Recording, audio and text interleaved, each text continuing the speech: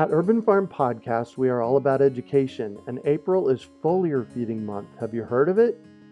It is a super simple application of spraying liquid organic fertilizer on your trees and garden plants. The leaves, branches, and trunks are incredible at absorbing nutrients. And if your soil isn't great or your pH is off, foliar feeding is a quick and long-lasting fix to get your plants the nutrients they need. Want to learn more? Join us for our free online webinar on how to apply this amazing process to your gardens and fruit trees. Visit urbanfarm.org to sign up. That's urbanfarm.org. Greetings, urban farmers, gardeners, and healthy food visionaries.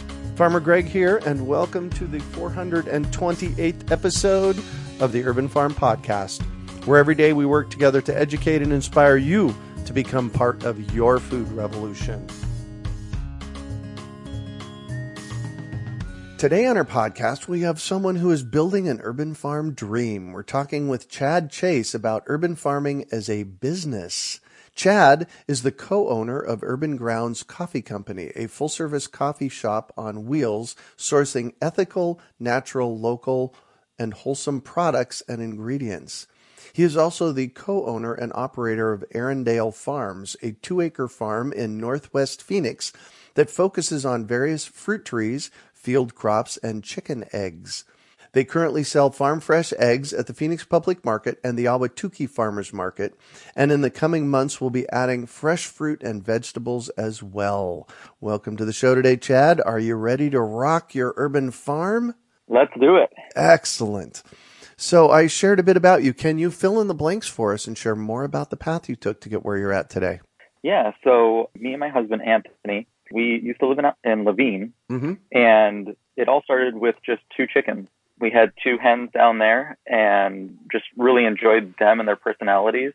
And we decided to look for a larger property. We found one in Northwest Phoenix. And after that, kind of just took off from there. We always say that chickens were the gateway animal for us.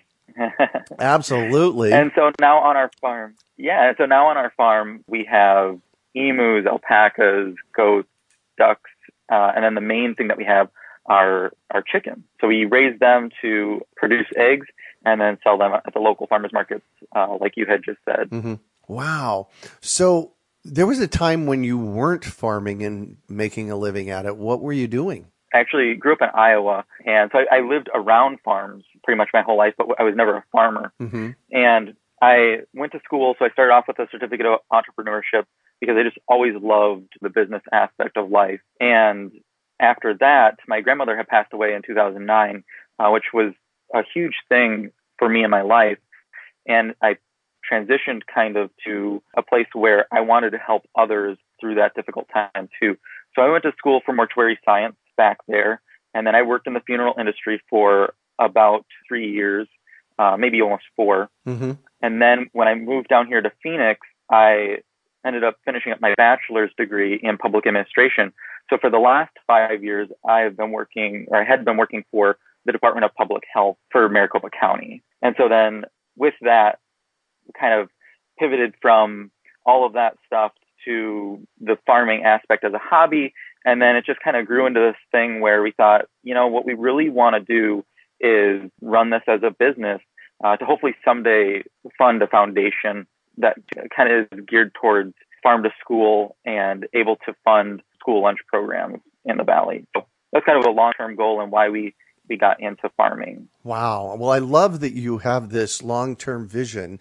I am a big, big believer. If you're not planning out 100 years, you're not thinking big enough. And so I always love it when people have their eye on a future farther out than 3 months, Yeah. And for us too, I grew up, my grandmother was very important to me. She is the reason why my career had pivoted the first time, and kind of what has been the underlying notion of this foundation of giving back to a community. She was a very socially aware individual and believed heavily in making sure that those who are the most underserved in our community are lifted up.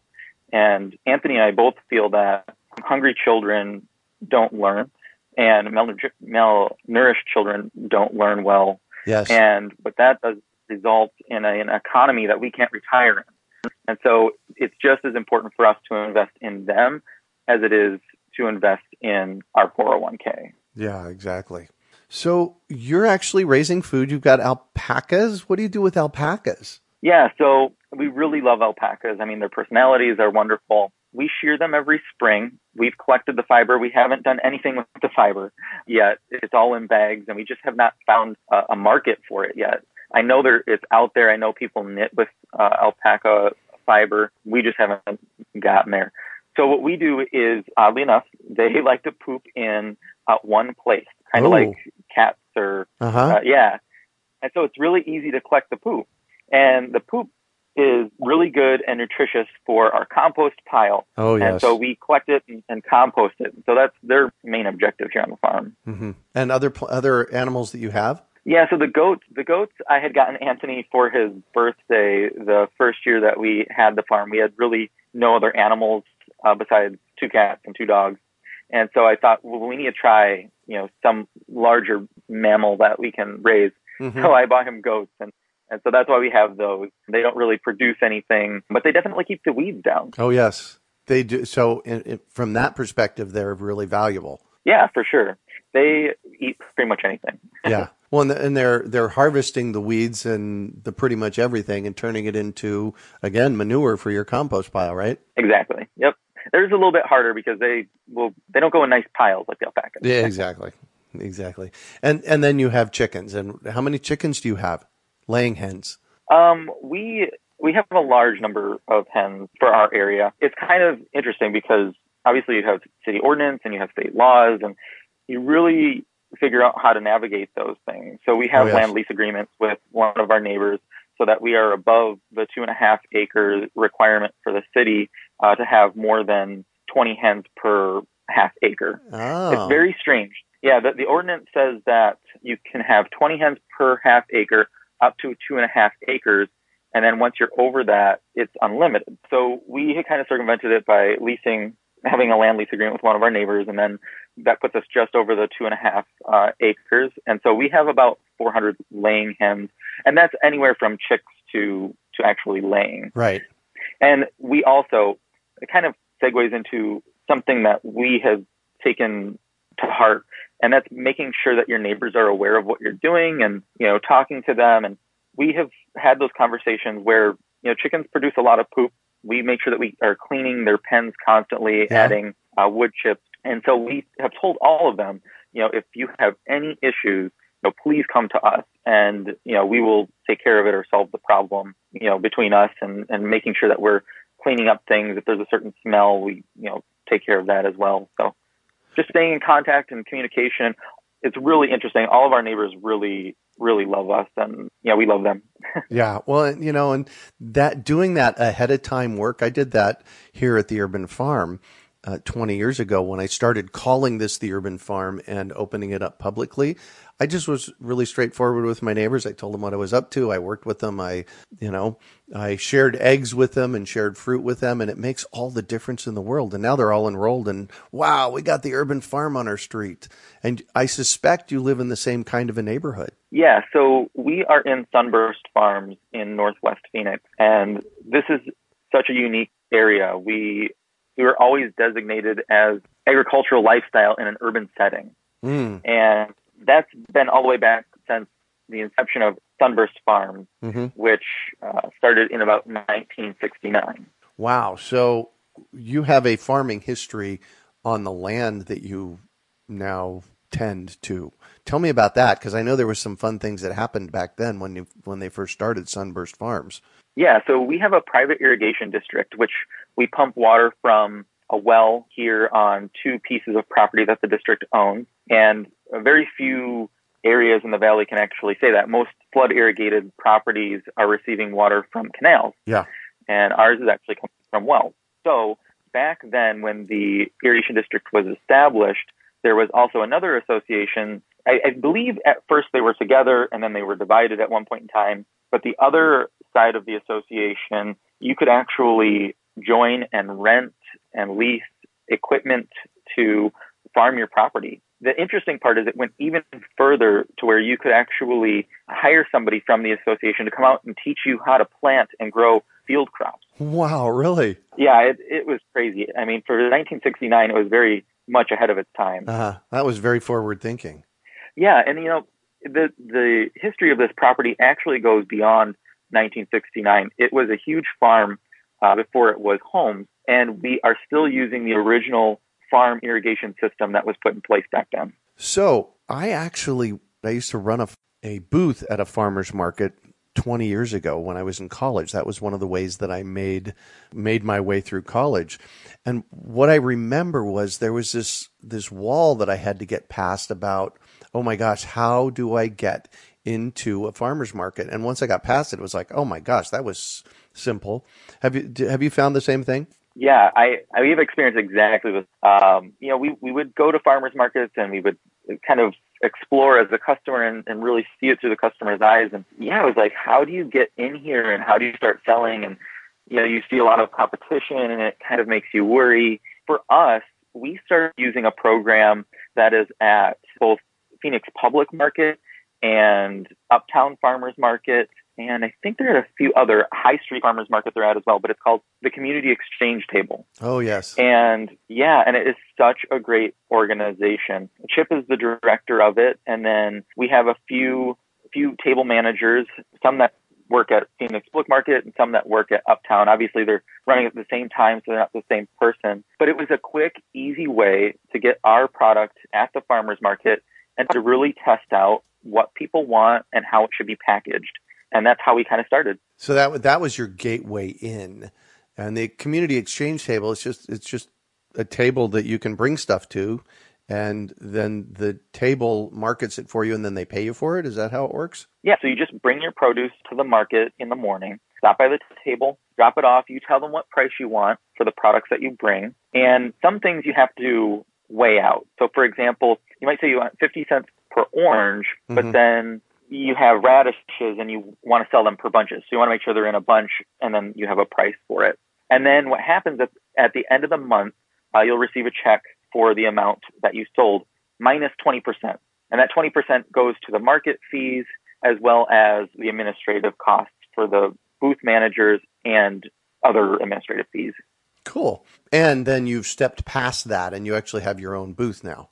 So we actually are still using the community exchange table down at Phoenix Public Market because we have just recently started planting field crops. And that has been kind of an experience for us that has been a huge struggle. We planted stuff and then it died because we ran out of time during the day doing everything else. We've taken some things from our fruit trees and tried selling them there, and we've done really well. So now, as of this fall, we have wholeheartedly invested time, energy, and money into our crop field. And so we'll be having a large abundance of produce. And so we're going to open our first booth probably up at the High Street Market to kind of give us a idea of how it should look and how it should function. Right now, we do have a booth, our own booth down in Ahwatukee that we operate. And that is kind of a conglomerate of both of our coffee company and our eggs. Perfect. I was going to ask you if you have your coffee cart at the farmers markets. It seems like it might be a perfect place for it, especially on a cold morning. Yeah, so we have a fully built out trailer, which is a coffee shop on wheels, and take it down to Phoenix Public Market on Saturday morning, and then we take it to High Street Farmers Market on Sunday morning. And it's super busy, so that's why we really haven't branched off into our own booth, but that is the direction we're heading in right now. Nice. When I found that once I really got past the, oh my gosh, what's it take to get into a market, it's pretty straightforward. Can you review that process that you went through? Yeah, so each market manager operates things a little bit differently. For example, there's some market managers that believe that a market should be really diverse and there should be competition. We prefer those markets. We love when there's competition around. And the reason being is because we want people to come to the farmers market with the mindset of grocery shopping, not the mindset of I'm looking for that one craft, right? Because they're only going to spend money on one thing and they're not going to be buying groceries. If you go to the farmer's market with the mindset of a grocery shopper, you are there to buy things that you're going to consume that week and then hopefully come back the next week and buy things again that you're going to consume the next week. And that's the type of shopper that we want to continue to filter into the farmers markets to make them successful. Right. And with that being said, we've been very cognizant about that aspect of it. If we all of a sudden, for example, when hens go through molting, the egg production drops quite a bit. Mm-hmm. And as we get closer to the winter solstice, where the daylight is at its very least amount in the northern hemisphere, hens egg production slows down the most out of the whole year. And so we supply about 80 dozen eggs a weekend in the summer to the Phoenix public market, whereas right now we are only supplying about 20. And so we want to make sure that there's competition at the market. So when we can't supply the needs of those grocery shopping minded individuals, mm-hmm. there are others to fill in those gaps. And so I think it's better for the farmers market. So you have that one camp where we want diversity and competition. And then you have another group where they really just want one producer of each product. And so we've struggled in those markets a little bit more, but we're learning how to adapt and to fill the needs of the customers at those markets as well. So jumping into it, you kind of look at what markets are available and how managers want you to present yourself. And so we've been working with both of them, trying to figure out how to get the vegetables there and then making sure that we're diversified enough to meet the needs of our customers. Yeah, perfect. And then there's just a form to fill out usually at the farmer's market. So we just pick up an application from the market manager and then fill it out. Some markets will have an application fee, and then after that, it's just a percentage of your sales. And each market has a different percentage that they have allocated for either farmers or crafters. So you want to check that out to make sure that it's feasible for your farm. Mm-hmm. But generally speaking, it's really super simple to get into a market. Oh, yeah. I think we put more fear as a wall from us entering a market than is even necessary. It is really simple. Mm-hmm. Cool. So what's the future of your little adventure there? Big adventure, because actually 2.5+ acres, in my opinion, is a big adventure. Yeah. So it's funny because a lot of people ask us about our farm name and they're like, well, why does it farms when you just have one? And I said, because I'm thinking about the future. We won't just have one. So we would like to expand to 4 acres eventually if the opportunity arises. So we're kind of working towards that. Yeah, and we've looked, outside of the city possibly as our egg business continues to grow, and that comes with a whole different ball game. So we're trying to maximize what we have here, and then kind of see where we go. And as our market share grows, so will our farm. Nice. So one of the cool things that I always look for is people that actually have named farms. Why did you decide to name your farm, and what's the thought process behind Arendale Farms? Yeah, so Arendale is actually my husband's last name before we got married. Mm-hmm.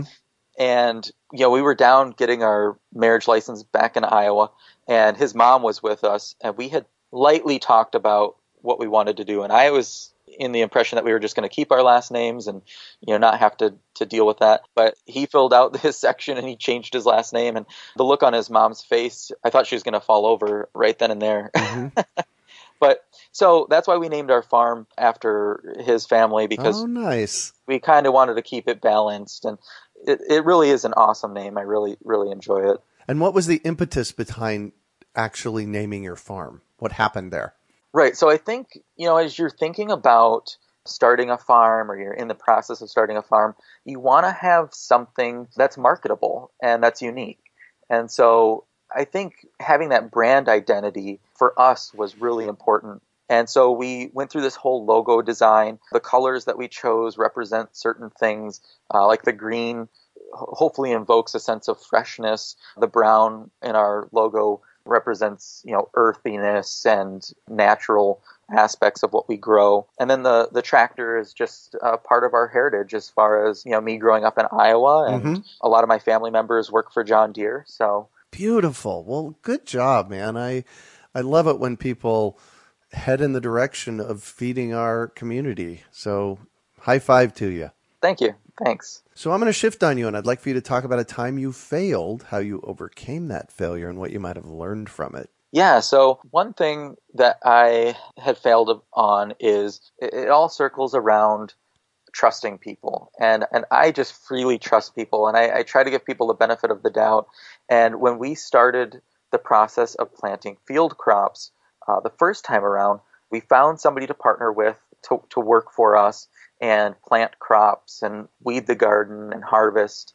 And, I put a lot of faith in them, and then they really took advantage of us and kind of ran off with some of our equipment, and it really hurt. And I really did feel like I failed because, I thought, man, this was a person that I felt like the community that we were in trusted, and I kind of put that trust behind them too.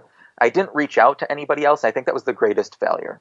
I didn't check with other people to see how trustworthy this person is, and how much we can believe in that person in fulfilling their obligations and being on your farm, around your equipment, and around your animals. And so I think that was my greatest failure. Yeah.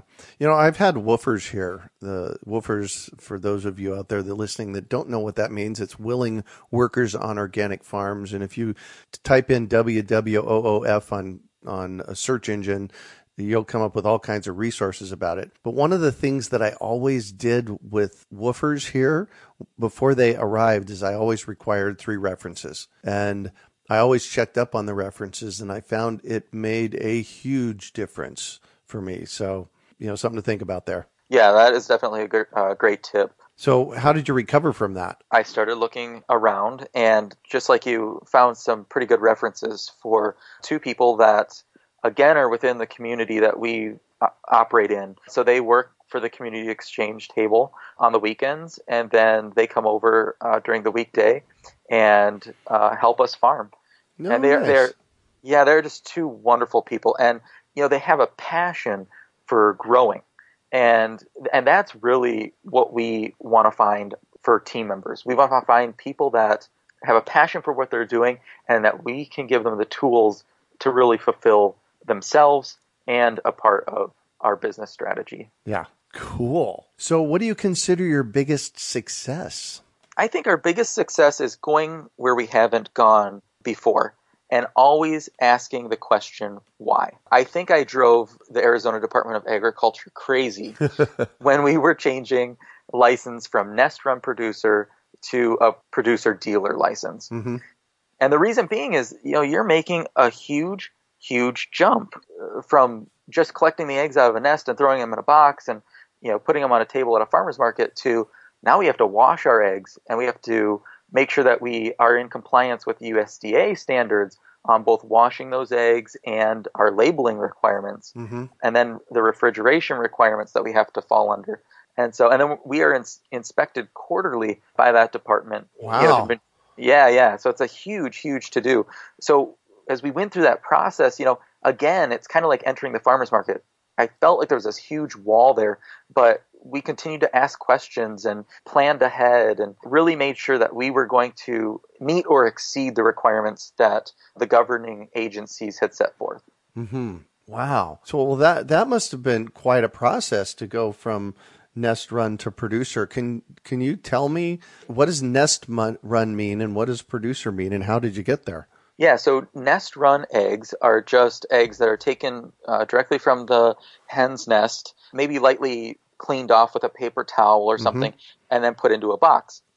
The idea behind that is that the eggs should properly be washed by the individual that's purchasing them prior to consumption. So eggs are porous, right? And so if you introduce cold water to them, the membrane inside the egg starts to shrink, and it has the potential to pull contaminants and bacteria into the egg if you washed it with cold water. Now, if you wash it with water that's between 90 degrees and 120 degrees, the membrane actually expands, giving you the opportunity to wash those contaminants away before the egg membrane shrinks.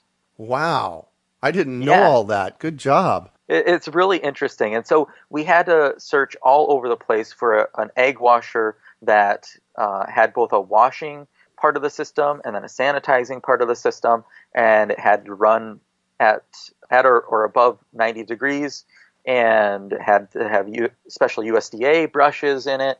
So we found a family out of Texas that actually built our machine, and they do such a wonderful job building these things and at such a reasonable price. The system that we bought was probably around like $6,000, where some of these larger companies out of the Midwest, I mean, you're talking like 30,000 upwards to 50,000. Yeah. And how many dozen eggs are you selling a week? In the summer, at our peak, we were probably around 80 dozen. Wow. Well, I should say 80 dozen at the farmer's market, but we also wholesale to a bread company called Proof, who's also at the farmer's market. Oh, nice. Yeah, so they would take our runoff, and they were probably getting like 40 dozen a month. So we're probably somewhere around 130 dozen eggs. Wow, that's a lot of eggs. It is. If you visit our Facebook page, we post pictures of us cleaning eggs all the time, and they're just this huge table full of multicolored eggs. It's pretty cool. It's a process. Wow. So what drives you? That's a good question. Some days I wonder. Living on your farm is something interesting. You wake up and you think, if I don't open the curtain, maybe it doesn't exist. Right. Because all the work can be very overwhelming, and so you do have to have a certain level of drive. But I think having that plan, having that end goal, and knowing that you can make a difference in your community, both on a health aspect as well as feeding people, it really, I think, is the pinnacle of what drives both Anthony and I. Mm-hmm. Wow, cool. So if you could recommend one book for our listeners, what would it be and why? Yeah, so one of my favorite books is called Raving Fans, and it is by Ken Blanchard and Sheldon Bowles. And the idea behind this book is all about customer service and how you change just mediocre customers into raving fans. So people are going to talk about you to their friends. People are going to share the content that you put out on social media. And a lot of it is hypothetical in nature in the book, but they always draw it back to real world concepts. And so as we've developed our businesses, this has been a book that we've shared with our team members so that they can understand how we want to approach customer interactions and product development. So you're really running this like a business. Oh, yeah. Yeah. Well, that's where your entrepreneurship background comes in at, huh? Yep. Yeah, we want it to be successful because ultimately we want to create a foundation that supports farm-to-school education and school nutrition programs.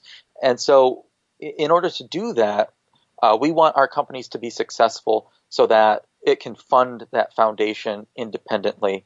There's a lot of companies out there that disguise themselves as nonprofits, and they're reaching out to collect funds to really raise their capital so that they can grow their business. We wanted to do it a different way. We wanted to invest in our companies, make sure they're successful, and that those companies are donating to that foundation. Yeah. Awesome. Good job. Thanks. So what one final piece of advice do you have for our listeners? I hate to steal other people's taglines, but just do it. Get out there, get your hands dirty, ask the questions that need to be asked. And there's no shame in that. There is no shame in not knowing. There's no shame in failing. You always have to kind of fail forward to make sure that you are growing as an individual, and hopefully you can feed your community. Yeah. Wow. Beautiful. Beautiful. And thank you so much for joining us on the show today, Chad.